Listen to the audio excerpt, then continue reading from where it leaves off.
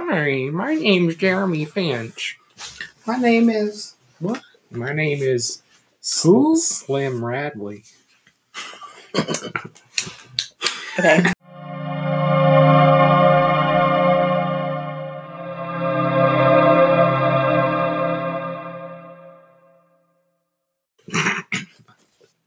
Hello, everyone. Welcome to the Finer Things Club, where we talk about our favorite books in a very civilized way. My name is Zoe Banaja. I'm your host, and I'm here today with Trip and Nick, who are my very good friends. Say hello, guys. Hello. Hi. Today we're going to be talking about Harper Lee's To Kill a Mockingbird. And of course, you may or may not have read this book before, like in high school time. It's a banned book. It's one of a banned book. It's like, yeah, it's definitely one of like the more controversial books out there. Yeah, I feel that. I buy that. But before we get into talking about that, I would like to ask the boys, what is a book that you would recommend our audience reads? Ursula K. Le Guin, A Wizard of Earthsea. It's like a classic of children's fantasy, like right up there with The Lion, the Witch, and the Wardrobe, but for some reason no one ever talks about it. And it's like one of the best books of all time. So there you go. Read that one. I love what Nick just said. That's a perfect, picture of Nick, portrait of Nick. I would recommend you read a book called Soccernomics, which is an analytical book about soccer and breaking down statistical anomalies and statistical intricacies and happenings about soccer. If you like soccer, it is a big, thick book. It is very cool. There is a World Cup edition for this past year. Would recommend. Bright red cover, hard to miss in Barnes & Noble, Romans. My book's like 170 pages long and there's dragons in it. Mine is much longer and therefore cooler. And no dragons in his. Fair. I haven't heard of either of those books. What would you recommend?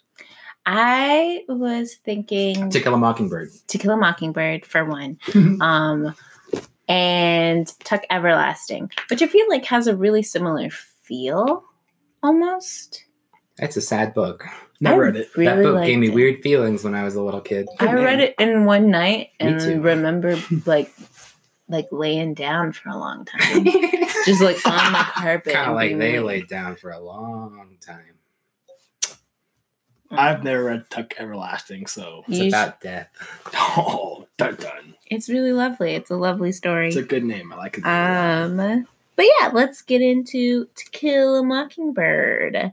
And we're going to start with a 60-second summary of the book if you forgot, because I know you did all of your reading in high school and you remember what happened. Perhaps not.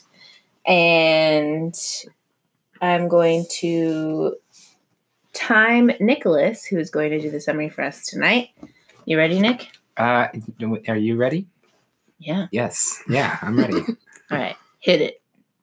Okay, so basically it is a coming-of-age story about this little girl who is just Harper Lee, named Scout. That's her nickname. And she grows up with her father, Atticus, who is a lawyer. They live in the deep south in Alabama, in a very, southern roots town that's very focused on their ancestry and stuff. And she just kind of comes to terms with growing up, and with also there's this big court case where her dad is defending a black man, and it's a big thing. It's very contentious for his relationship with a lot of people in town, and she kind of learns how to reconcile her feelings with growing up along with this court case that her father is going through. And not much else happens. There's a lot of little mini episodes, and there's a guy named Boo Radley that she's scared of. But he's human, just like you and me. Just like any of us. Just like us all. Not a lot of mockingbirds. No. I'll say that. That's very That's fair. true. Or maybe there's a lot of mockingbirds. Ooh. Well. Subtext. So yeah, that is a pretty good summary. I would say so myself. I think so. Yeah. You didn't really mention Jem. That's fair. Well, I didn't There is a mention brother, Jem. too. There's a brother. Yeah, he's there. But Jeremy. he has important scenes. But if you ask me to summarize the book, I'd say Scout, she's scared of Bradley. Her dad defends a black man. Yes, Those are the but main things. my English teacher would argue that the book is really about Jem. I don't think Really? He that's is the Gatsby of this story. That's odd. Well, that's true. Okay, but okay. in Gatsby, Daisy's the Gatsby of the story. So Oh, look. I think Gatsby's overrated. So We're not talking about Yeah. Gatsby. I can't. did we speak do on that the one on matter. this show? We did do Was that it, the but it first was one? for my radio show Oh version. yeah. But no, Jem is the only person in the story who goes upon a change. And like the story is about, like at the beginning of the story, Scout's like, I'm a little girl and I just like to play outside. And by the end of it, Jem is like, he was part of the plan, but by the end he's like, I'm a grown up now and I'm mad about the state of humanity. He's in 7th grade. He's in 7th grade. He understands things. So arguably it's about his. I didn't know I was going to get put on blast for not saying Jem in the song. Like, obviously, Jem's an important character. I'm not trying to argue he's not. Mm-hmm. Well, anyway. She has a brother named Jem. He's a big deal. Jem's a big deal. But I keep wanting to call him Jeremy Renner. I wish this was a novel about Jeremy Renner. Remake this movie, but with Jeremy Renner. Jem. I don't want to talk about it, Scout. You wouldn't understand. He's like tall enough, Got a bow. He's supposed to be a bow. in the courthouse, like, oh, she doesn't know these words. It's okay. So yeah, that would be our, little A. That's what the story is about. But what would you guys say is, as one of our creative writing professors said, what is our big A? What is the story about in a large sense? What is the author trying to tell us? I think a good way of putting the big A would be that it is about decency. It is about humanity. It is about despite some of the descriptions and some of the writing and prose about Black people and women in it, I think a large part of it is taking people for what they are and who they are and not assuming anything about anyone and, ambling about life as though people are all cool and everything is all chill, and that not to not have preconceived notions about people and not be prejudiced and not be biased. And I stand by my first word, decency. I think that is what this book is about. I don't think there was a lot of language that was derogatory to Black people and women. I mean, obviously there's characters who say some bad things, but I think that as a whole, it's pretty positive in terms of viewing both of them. You're not wrong. You're not wrong. Nick, what would you say? Oh, this capital A?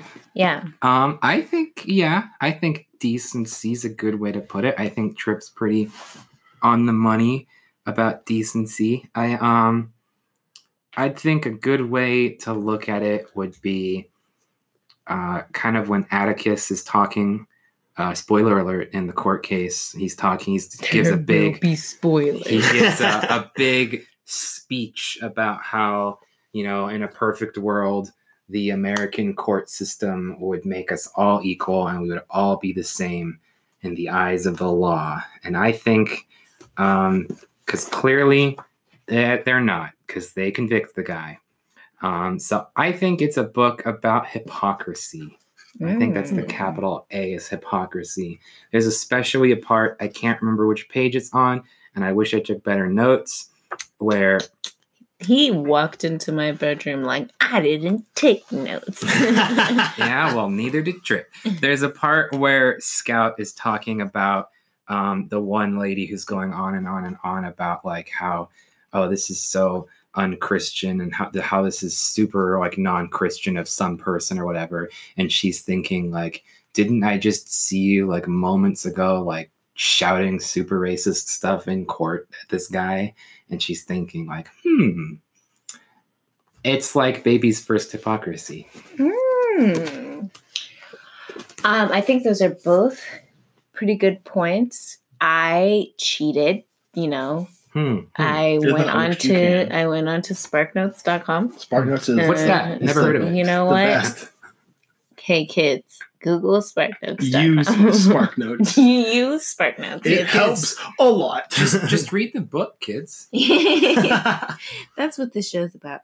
And I think a really good theme in the story, or like a concise theme, is the that good and evil coexists.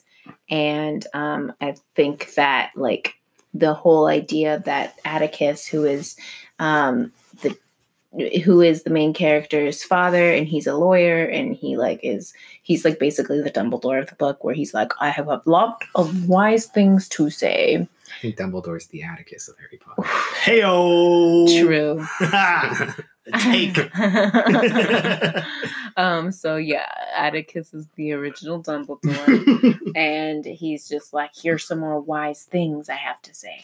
And one of his like most poignant points to Scout is like, hey, you need to walk around in other people's shoes sometimes, and in that way, like, you can learn to appreciate the good in someone while understanding the bad in someone.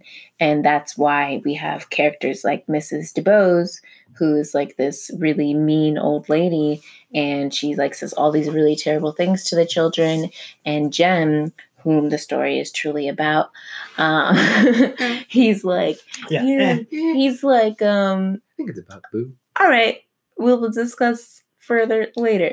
But he's like, Dad, they don't call him Dad. This is a progressive household. They call him Atticus. They're like, Atticus, I hate this old lady. She says all this mean stuff about you. And he's like, you know what, son?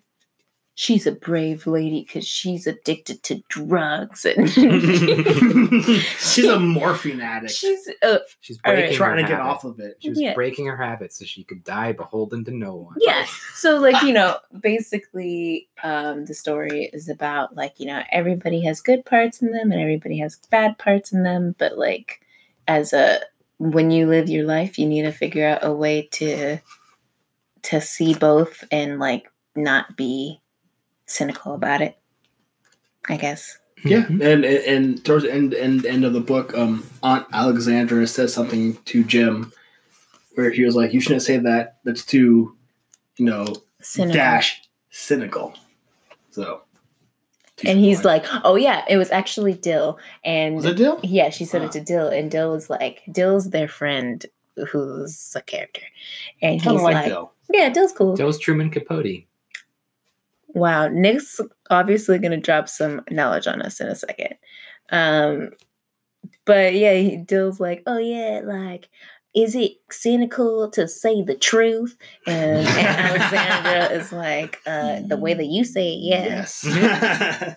Anyway, what do you... Oh, yeah. So first of all, I'll just preface this by saying that I was born like 10 miles away from wherever this happens. Like, Boo Radley actually lived in the city I was born. Sorry for anything. Is Maycomb, or more accurately, probably Macomb? Is that a real county, or is it? I think it's pronounced Macomb. It's pronounced Maycomb. Macomb. It's pronounced Maycomb. Macomb. It's Maycomb. It's Maycomb. More accurately, Macomb. Maycomb County. I guess it's in Bama, I suppose. I don't know if it's real, but all the places, I don't think all it the other, like Birmingham. I think it's fictional. Yeah. Like Birmingham's obviously real. I've been there. Boo Radley's from Pensacola, which is where I was born. That is. And their cousin, they go home to Mobile over Christmas. Which we used to go to Mobile. Like, that's like, it's all, I know all these places. Point being, Nick is country. Yeah, or I was born there. But anyway. Nick's an educated country. Yeah, I'm like the Atticus. Nick is the Dumbledore of Dumbledore of my own life. Finer Things Club. Point being, what I was saying is that when Harper Lee was a kid, she, like, obviously this is written, kind of from her own experiences. Like, all the characters are made up, but Scout is supposed to be her. And Dill was Truman Capote, author of Breakfast at Tiffany's and In Cold Blood and a lot of other famous books. He grew up with Harper Lee and spent the summers there and went home. And so whenever you read about Dill and she talks about Dill having this crazy imagination and always coming up with stuff. I'm going to cry. Yeah, she was talking about her friend Truman Capote. That's us in the future, guys. Did not know that at all. We'll have characters like us in our stories. Yeah. We're high-fiving. Self-congratulatory. That's actually super cool. I was not aware of that. Yeah, well, Truth Bomb. Truth Bomb. Tom Robinson was actually Michael Jordan. Wow. Wait, it's Michael Jordan. You know who I'm thinking of? Who are you thinking of? Trayvon Martin. No, what? Nick. Hang on, I'm white. I'm from the South. I'm thinking about who's the one who plays the cute bad guy in Michael B. Jordan. Michael B. Jordan, yeah. Who's the Michael basketball Jordan. player? They both have the same name. That's why he has a B in his name, so we know. So he's that's actually super helpful. What? Michael Jordan's in Black Panther? You know what? I'm just learning stuff. He's Creed.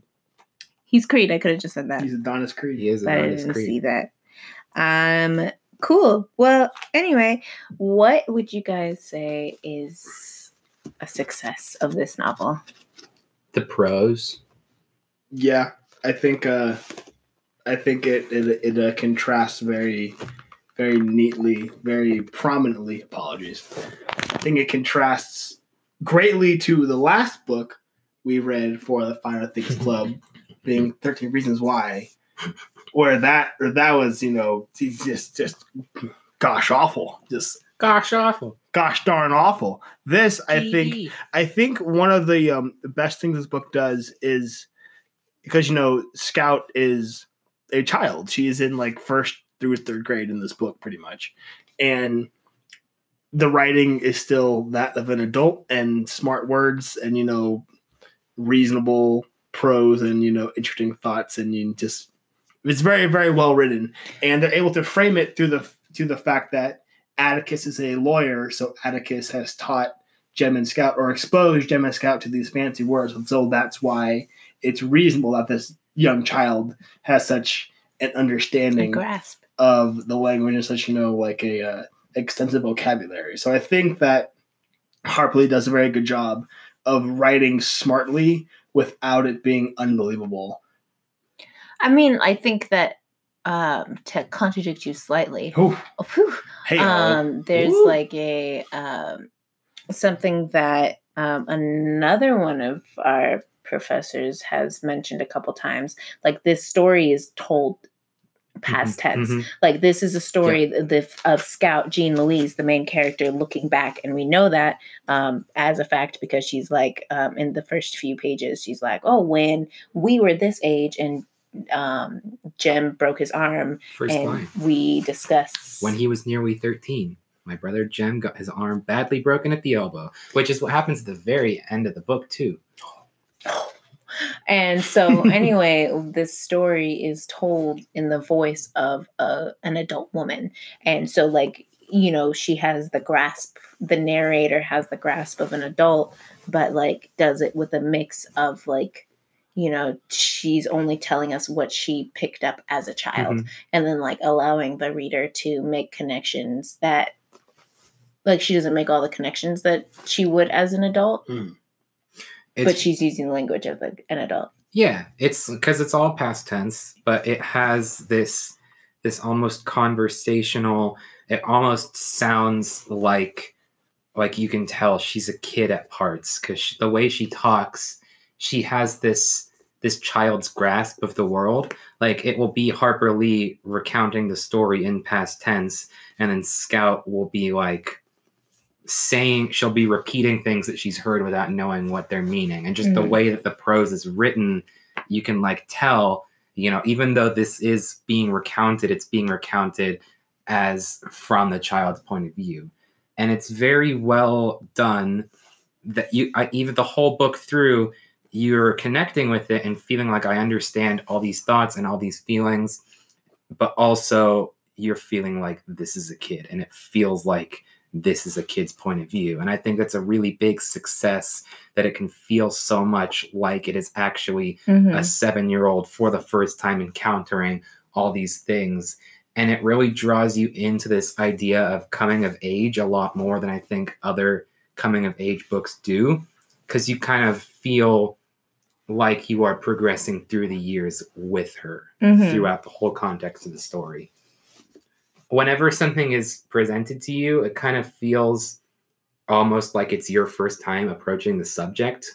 Kind of like when Atticus says something and it's so wise and so profound, and you think, oh, but yeah, I've heard that before. You know, like I'm a grown person reading this book, but she hasn't. And just hearing it and hearing her own reactions to it and the ways that she takes it in, it kind of makes you re-examine the same things and kind of feels like you're learning and growing with her.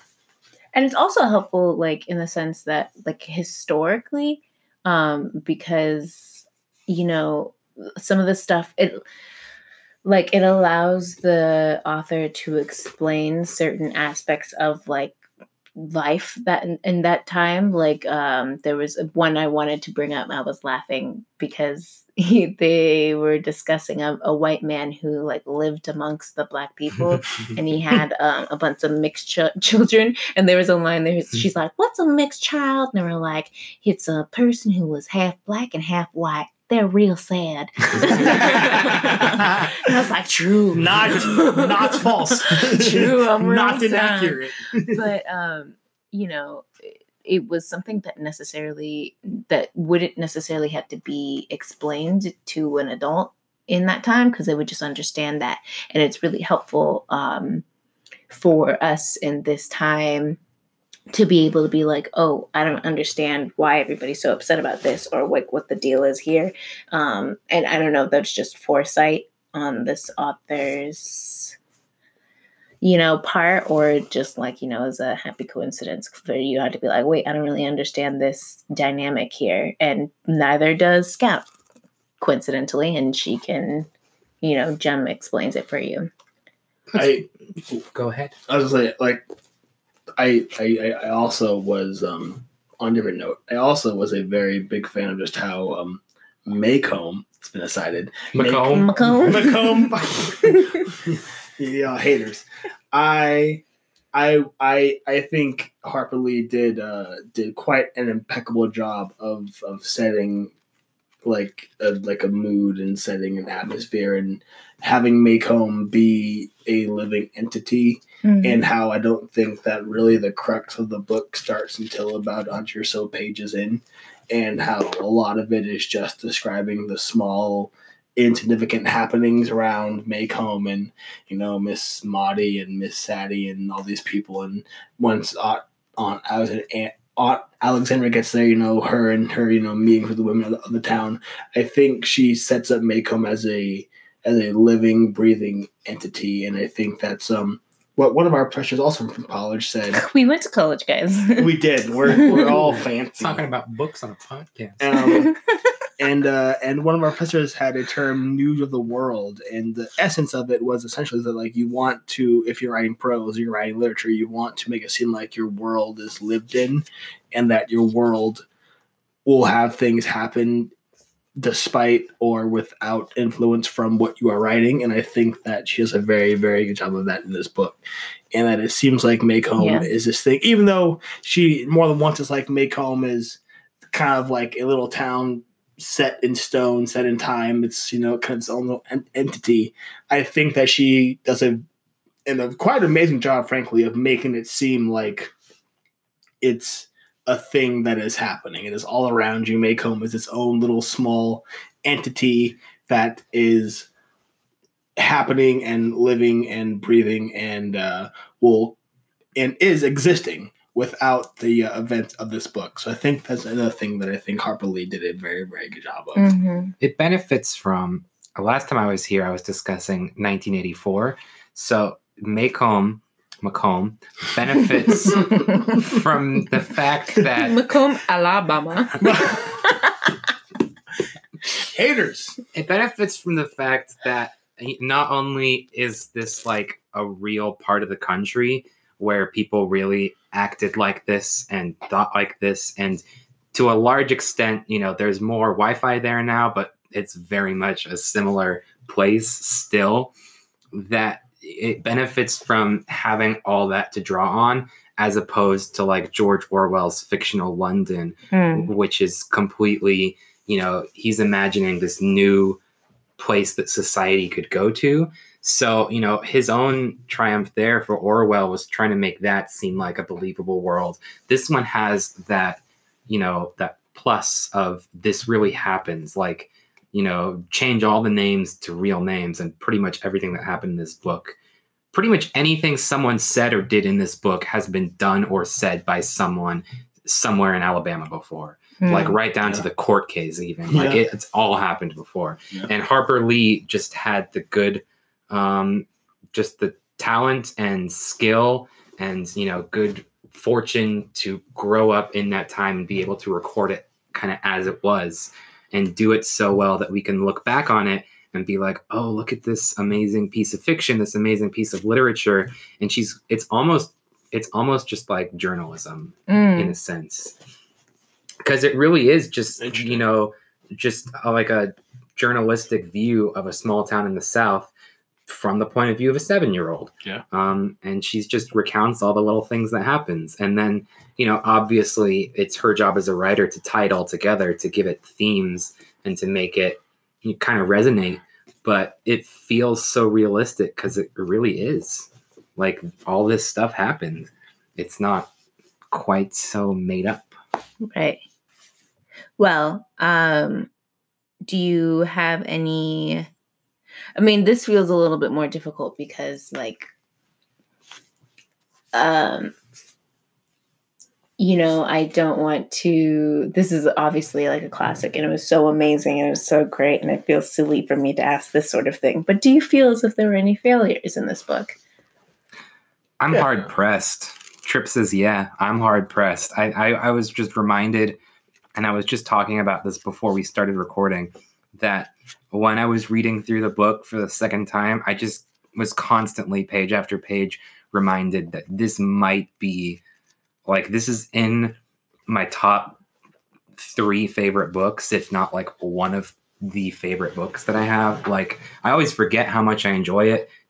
It really feels like close to literature perfected. And I would love to hear what everyone else has to think about, what they think is wrong with it, because I'm sure that I'm just a little jaded. There's probably plenty of things that are wrong with it, and I'd love to hear them. If you ask me, I think things that are wrong with it, I think you'd be nitpicking a bit. Yeah. I mean, there's some uncouth language that doesn't pass as well in today's It's not society. Quite PC. Not quite PC. I remember being in high school reading it, and all the little white kids like vibrating in their seats, like wanting to say the N-word, being like, "Oh, I want to read it. I want to read it out loud." Were they letting the kids say it? I remember not my class, because my mom taught the year after. We were in 10th grade, and my mom was 11th grade teacher. In 10th grade, there were students who wanted to say it. They told us not to. They told us to skip over it. But I remember when older students at my school were going through that class with a different teacher, they were told, because this is literature and we're doing like literature, you can say it, but you shouldn't. And there were like a couple of kids who I think did. But most of them were like, most kids didn't even want to read out loud, let alone. They read so slow. They'd be like, Jem picked up anyway a rock. I don't remember what my school did. I imagine it would. I feel like now I would be like, what's going to happen? Like, that's the first thing I would think of, like, what's the situation going to be? But back then I wasn't. I was thinking, I don't even like having the aux cord, like, when I'm hanging out with a bunch of white people, because I'm like, dang, I don't want to pick a song. I don't want to hear. I don't have to be like, are they going to say it or not? I don't want to do it. But Dang. Kanye West gold digger. Yeah. I'm like, no. You ain't messing with no skip broke. White people be like, I can say it. So, yeah, that's, and Nick Tripp, what were you going to say? I'm sorry. No, I was saying, like, I generally agree with Nick that while I was rereading this, I was like, this is just a damn good story. This is just a really good story told. You know, it's a little long, but I felt like it was told pretty concisely. If there were two things that I would complain about, and I've read this about 3 or 4 times now, not all the way through per se, but I've read fair bits of it a few times, and I've seen the movie. Reading it this time, I was kind of struck by Atticus's character. I think honestly he's a good man. I think he's a virtuous, well-to-do man. But he struck me a bit overly passive. It seemed like he like understood, the cruelness of the world and how the world worked, and that Tom was bound to be determined guilty and whatnot. But it just seemed like in his interactions with Jem and Scout and in general, it seemed like he was passive and just kind of let things come to him as opposed to try and influence or change them. And I don't know if that's a cogent point or not, but that is one thing that struck me. I was like, it seems like this character is okay. It's almost kind of like he seemed like he was so smart that he had, overcame some, burden of humanity where like, their people suck. She's like, yeah, I know people suck, so I'm just not going to let it get to me. But, they described his talking a lot as, flat and just very, short and very, succinct and as it is. And just something about his character, just, I guess it's not really a problem with the book per se, but it's just something about him and how he was. It just struck me. It was like, I understand you're this virtuous, kind-hearted, good man, but it just seems like, I don't know, passive. He's passive. I thought he was a bit passive. And, even more nitpicky, I thought there were a few chapters, especially towards the end, that just where nothing happens. Like, very, very little of consequence happens, especially when there's the chapters. All right, hold us up for 1 second. Okay. Let's take a 2-sec break. 100%. All right, we're back. They're ready to start arguing. Yeah, Tripp thinks there are chapters where nothing happens. Oh, totally. It is not a single chapter where nothing happens. There are chapters where very... Tripp, I just read the whole book again. Very... In that break? I read the whole book, and someone only read 240 pages of it. I feel like there are some towards the end. Which one? But I think between chapters 25 and the end ish. That's like 6 whole chapters. Yeah, but some of them are very, very short. One chapter, at least this copy that I have, is like literally about like a page and a half. Do you know which chapter it is? Because I want to find out and tell you what's in it. This is riveting podcasting, but I did not mark it down. But Tripp, your point is moot. If you can't find it in the book, it's not there. If I will find it at a later point when you're speaking and I'm not. And again, this is very nitpicky. Some of the chapters felt like they were exposition, but it felt like exposition very late in the book when it seems like we kind of had a feeling for what's happening. And basically what I'm talking about is when, after the trial and after you find out that Tom gets killed, and gasp. And it's just talking about, Aunt Alexandra and like the meeting of the women of Maycomb or whatnot. I thought that's what you were going to talk about. Interesting, That's such an important.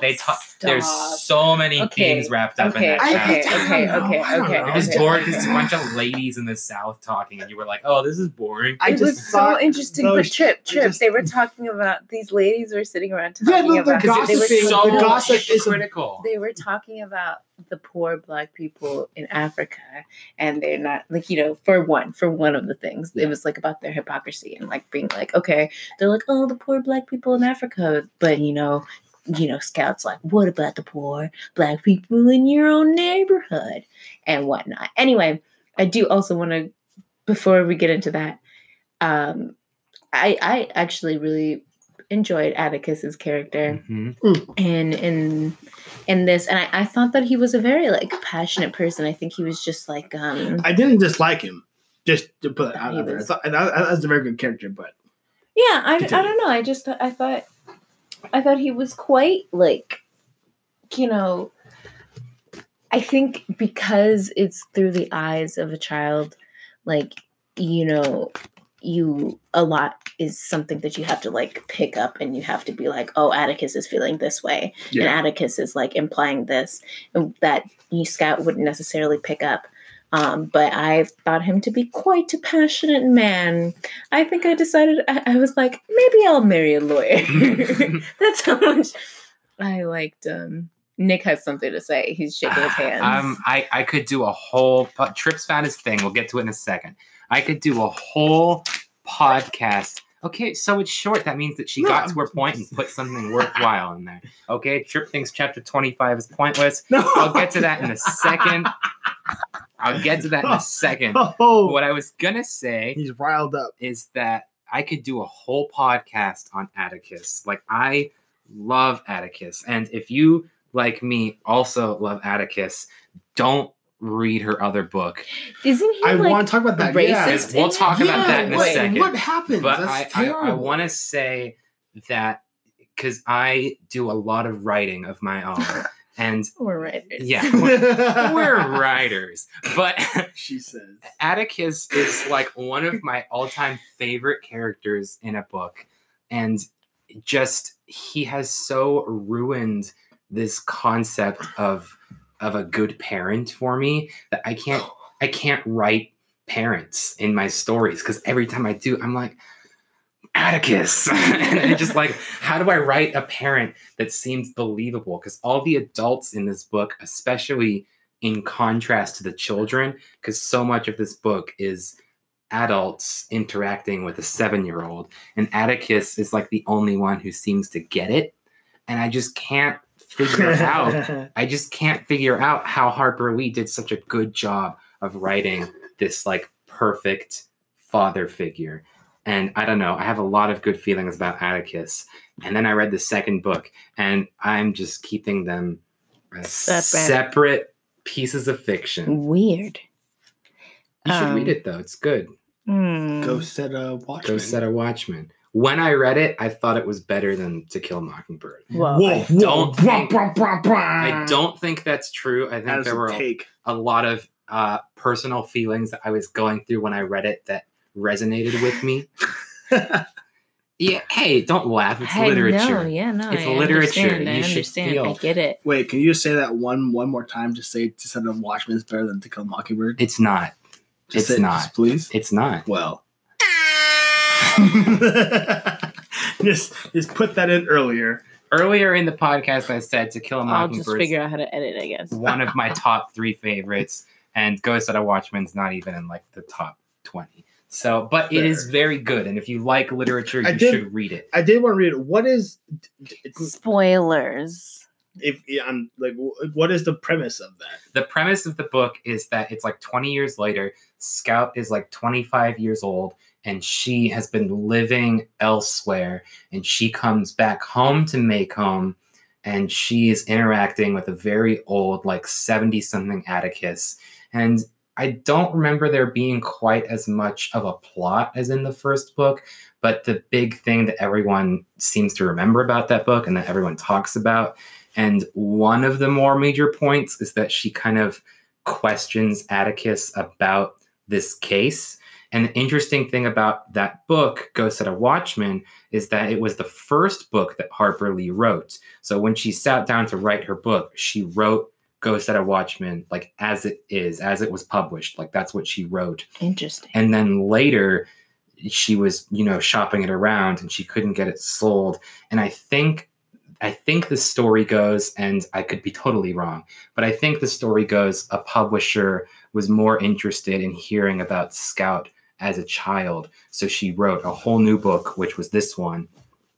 So they're separate but related, because the one book was already written, and then she wrote a whole new book, with the same characters at a different age. So they're kind of different characters entirely. But in Ghost at a Watchman, she's questioning Atticus all about this court case from when she was a kid. And she's saying, I remember all these things, but I was 7 and I don't know how well I remember them. And I don't remember how I felt about things. And I remember people were saying all these bad things about you, but I don't remember what was going on. And it's basically her saying, like, please clear up for me what happened.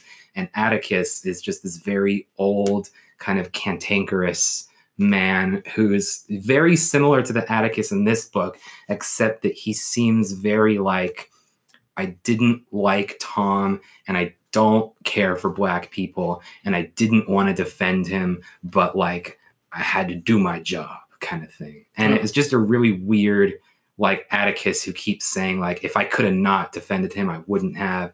And like, I don't think he should have got off. And like, I think that this man really did bad things and black people are bad. And it's just like this weird, racist old Atticus.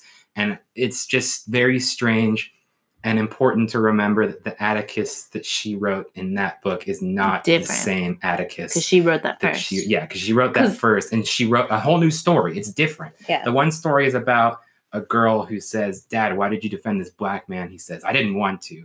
And the other story is same character, same name, but totally a different character completely. Yeah. Yeah. Because that's like something that is so, and it's very interesting that she would choose to release that book, because I feel like it automatically puts a real nasty feeling in your stomach. You're like, what? He was racist the whole time. It's very nasty. And I just read that book. I just read this book. It doesn't make sense. So it doesn't make sense, because if you read just To Kill a Mockingbird, which if you haven't, you should, and if you didn't, you should go to school. Not to crash on anyone who didn't go to school, but Scout didn't want to go to school. Scout didn't want to go to school. That's another one of the big Atticus made her. School's bad. School is bad. School is bad. Don't go. That's what. But if you don't go to school, you'll end up like the Yules. That's true. Oof. That's also part of it. That is a problem. Point being, Atticus is not a racist. Ghost at a Watchman is a different Atticus. Still a good book. Yeah. Anyway, Trip, did you find your chapter 25? What did you want to say about it? Oh no, I'm just saying that it's a page long.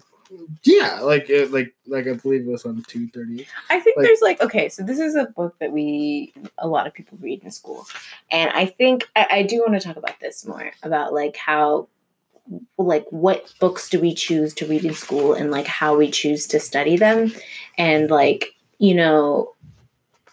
I think reading this book without having to be like, what does this represent? What does this mean? Like, because like looking at Spark Notes and stuff, there's a really interesting chapter where it snows for the first time in years and years and years. And they make a snowman, and then like their neighbor's house burns down.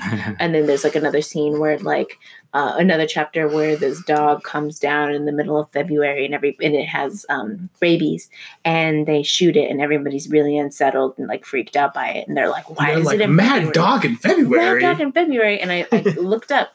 And, like, these are, like, cool, interesting things. You're like, what a scene. What a chapter. Now I have that little bit of, information. And, like, you just, like, accept it. But, like, when you Google, for example, why are they so pressed about it being February? It's because, like, mad dogs usually occur in August, quote, quote. And so, like, this is what the Spark Note said. And it is like racism, it is out of place. And I was like, but really? Do we really have to, like, like a fire and snow, like, it is out of place. Racism is out of place, and da-da-da. And it, like, unsettles everybody. And it's like, I don't know. I feel like that's the exact opposite part of the book. It's reaching. That's reaching. Well, I mean, but that's what, like, how kids are often asked to read these books. Yeah. And, like, I don't know that is always helpful. However, when we talk about, I didn't make you let you make your point yet, but when we talk about these small chapters, when you're like, oh, nothing happened, you have to consider like, okay, but there's probably a metaphor in there. There's probably a lot of themes in there. And like, we don't have to say that every rabid dog is a like metaphor for racism, but we could also be like, okay, we understand what the narrator or the author was trying to say. In that. And saying that, what happens in chapter 25?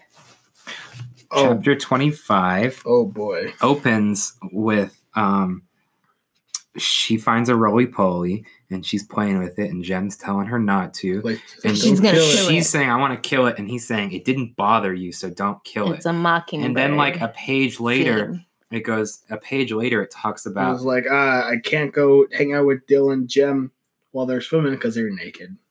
It talks about when they write a page in the newspaper all about Tom Robinson running away and getting shot, and there's an obituary and there's an editorial about it, and it's talking about it actually makes the connection. It says he likens Tom's death to the senseless slaughter of songbirds by hunters and children, which, I mean, the name of the book is To Kill a Mockingbird. So you could say this is the chapter where Harper Lee says this is what the book is about.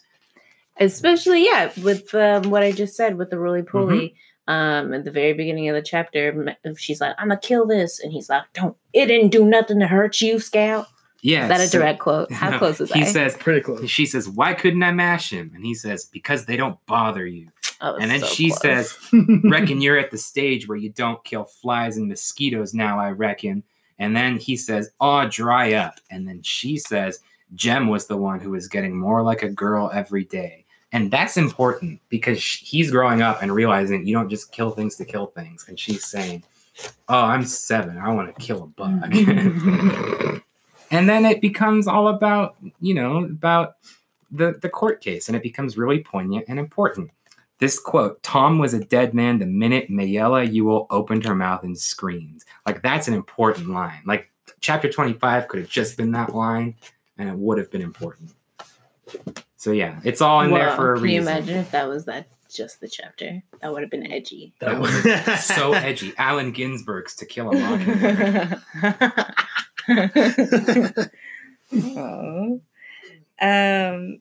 Trip, I'm sorry. I feel like we kind of... Oh, no. Tore you down a little bit. No, I didn't tear it down. It's cool. Yeah. This is an exchange of ideas. An exchange of ideas. Some correct. And and some trips. That's fine. I didn't say anything.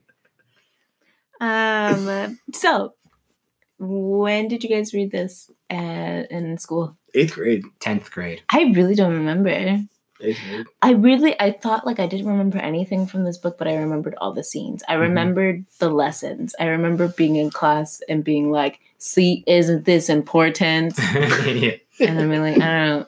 Did your teacher speak with the same Southern accent? I don't know. And then, so I wonder what you guys think, like, when we talk about like what books are read in schools, like, did you guys read 1984? No. Okay, I guess maybe, I don't know if that's like a normal thing. Because that one was like but not that was a little Fire Things Club inside joke. Yeah, that's for you longtime listeners. Bang. Some books I feel like are too, like, I don't know. Why do you think we pick these books? Here's what I feel. I feel that, the books that they choose for schools usually are chosen very well. I think there's a big problem. There's several big problems. One is that the teachers often are not good enough to teach the material.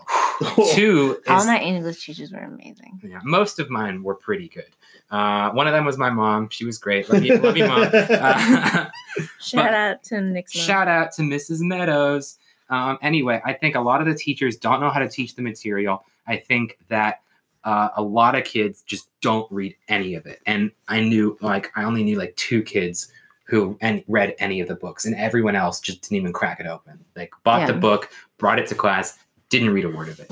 And, so if the kid's not reading the book, they're not going to get anything from it. But how do you convince them to read I the think book? the biggest problem is that you try to make the kids read the whole book. And when you are 15 years old and presented with To Kill a Mockingbird, where it could very easily be argued, especially by a 15-year-old who doesn't want to read a book, that the first 100 pages, nothing happens, and the last 70 pages, nothing happens, and that really the only thing that happens is in like the 3 chapters where they're in the court case. Because if you're trying to teach this book to a kid, you're trying to teach them for the big A, capital letter, ideas about hypocrisy, about human decency, about how on earth could this happen to another human being? Like, how could they do this to someone? That is like the big thing that you're supposed to read this book as a kid and like learn. You're supposed to read it and be like, we need to walk in other people's shoes. We need to see everything someone's going through. We need to not leap to judgments. And these are all things you're trying to teach kids, which is very important. But a kid's not going to read a 300-page book and pluck those themes out of there. So I don't know. I just think it's really hard to teach kids, especially in high school. Especially trying to teach them literature, because literature is not an art form that people don't read anymore. People don't read anything. I feel like that's not true. People are reading. People are reading. Okay, yes, people are reading. Don't be cynical. But by and large, people aren't reading. I think like people are watching Bird Box. Which is also a book that's our next episode. Hello, everyone. Oh, you read Bird Box? Yes. Find us things? Yes. And blindfolds and whatnot. Yeah, I mean, like I do think it's like an issue because, like, as a teenager, I really enjoyed reading, and I just like refused to read the books I was assigned. Like literally for school, like, and my school was trying to be like cool and hip and like trying to include books that were like in pop culture. We read The Book Thief, and I had literally we read The Book Thief, and it was really cool. But I had literally read the book before, and when she assigned it, I was like, I ain't gonna read that. So like, I don't know what it is, and I don't know how to. High schoolers don't want to be told what to do, especially a time commitment. Like 323 pages about the Deep South from the point of view of a 6-year-old. Or if you're a real person, you read the small font, 281 pages. But I think, to Nick's point, is that like, yeah, the first 100 or the first 100, but like first, 70-ish 5 pages are, about them antagonizing Boo Radley. And then like that doesn't come to a head until literally the last 10 pages of the entire book.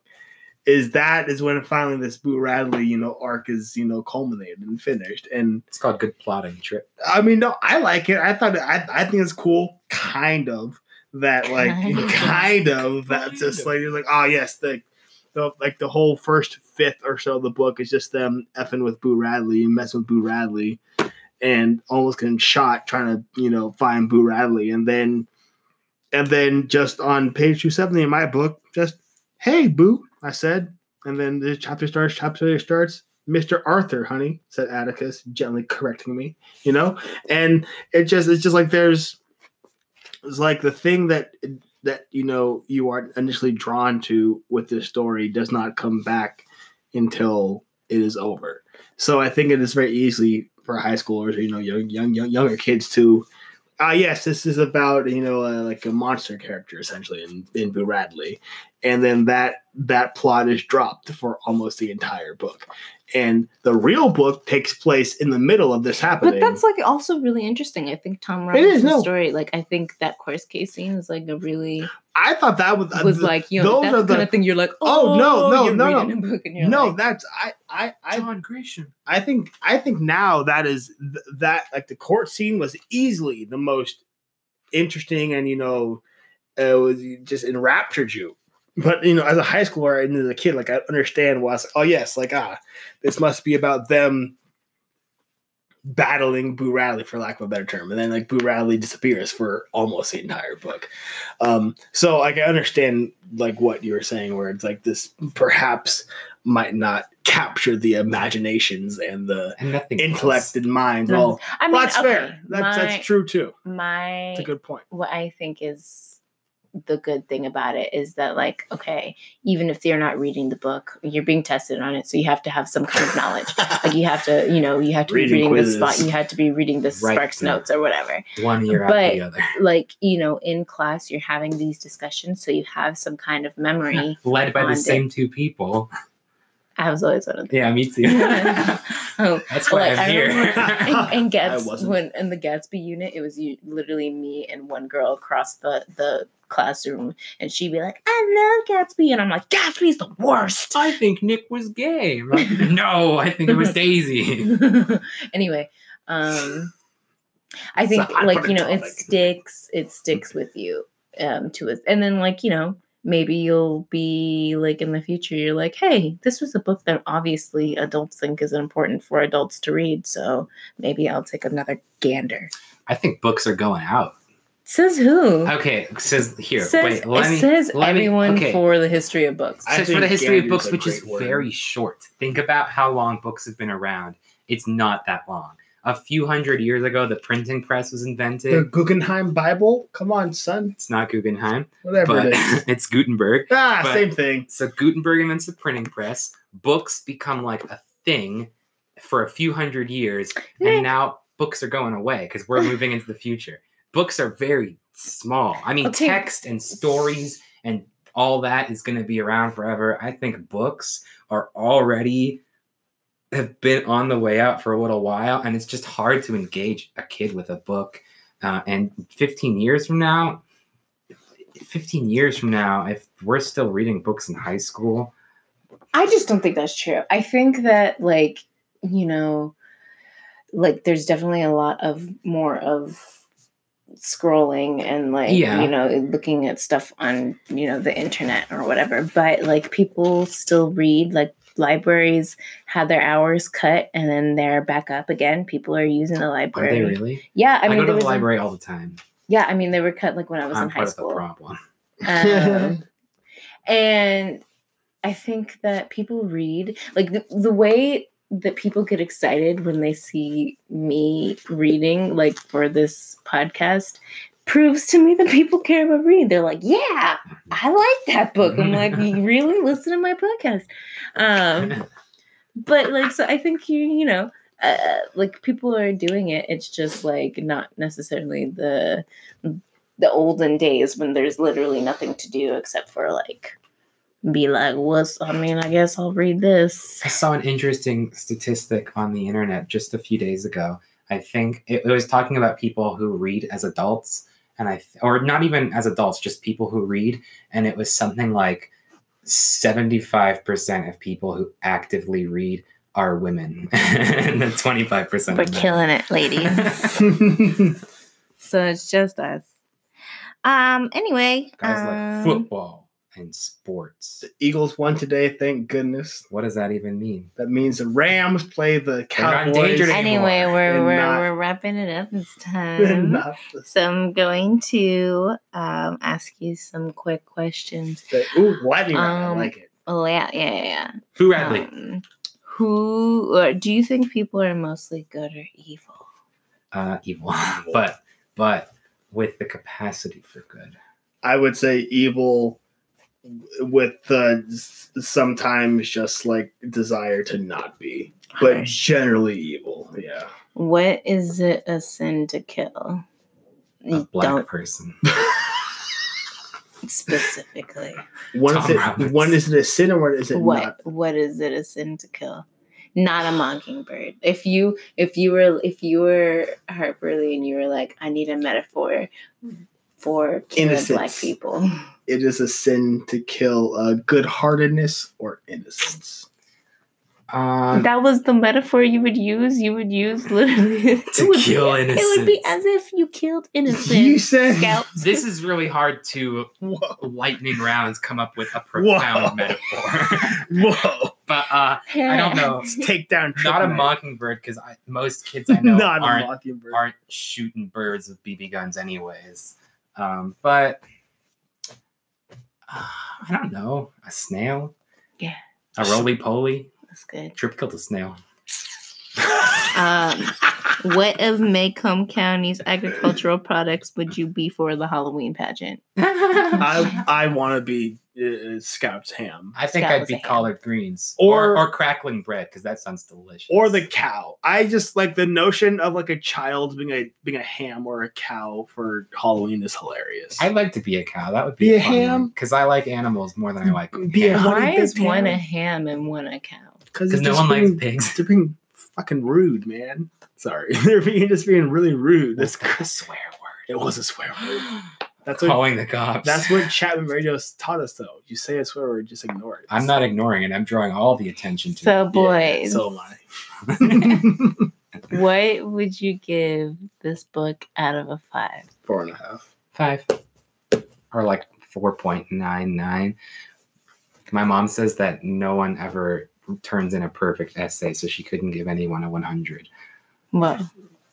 I've also had teachers and professors tell me that too. But I think this book's a 5. It's a bit of a poppycock statement, but I would say it's like a 4. I feel 4.5. Would you give it on Yeah. Goodreads? I don't know yet.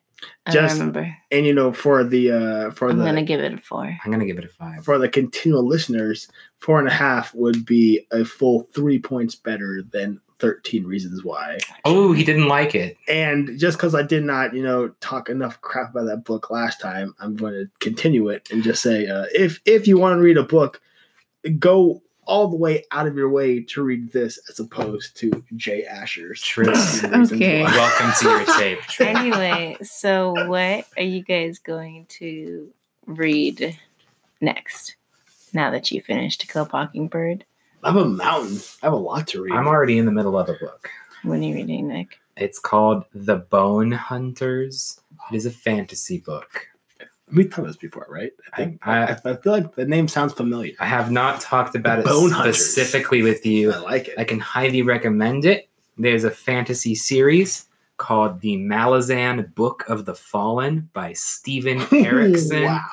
It is like, okay, earlier in the podcast, I recommended The Earthsea by Ursula K. Le Guin, which is, I think, the benchmark for all fantasy. I think Earthsea is the best fantasy, and I think Malazan, which I'm only 6 out of 10 books in the series, but I already think that it is like the second best. I think that it's like the benchmark of modern fantasy. So read that. Read Stephen Erickson. I'm going to read one of either Brave New World by Aldous Huxley, Soma. Animal Farm by George Orwell, or Console Wars by an author whose name I don't remember, about Sega and Nintendo. What about you, Zoe? I've been reading Bird Box. Bird Box. Bird Box. Bird Box. Sandra Bullock. Written by Sandra Bullock. Is it about bird law? Yeah. Charlie It Kelly. is. Charlie Kelly. Played by Jude Law. I didn't get Jude your Law? joke. I didn't get your joke, so if- I just put mine in there. Is Jude Law in if- Bird Box? Nope. If there is But a it's better a joke law. to end a To Kill a Mockingbird podcast on than Bird Law, Bird law. I don't know what it is. Bird, this is a book about bird law. It's about Bird Law. I don't get it. Kill a Mockingbird. Get your degree in bird law. Uncle Jack with his big hands. Anyway, guys, thanks for listening. Thank you. to the Funny Things Club. Do all the things you're supposed to do with podcasts. See you next please. month. Thanks. If you Bye-bye. like this video, give it a comment and a subscribe. Just press that like button right below. Down in the description, the little Smash that the like doobly button. doo below. Smash that like button. Bye.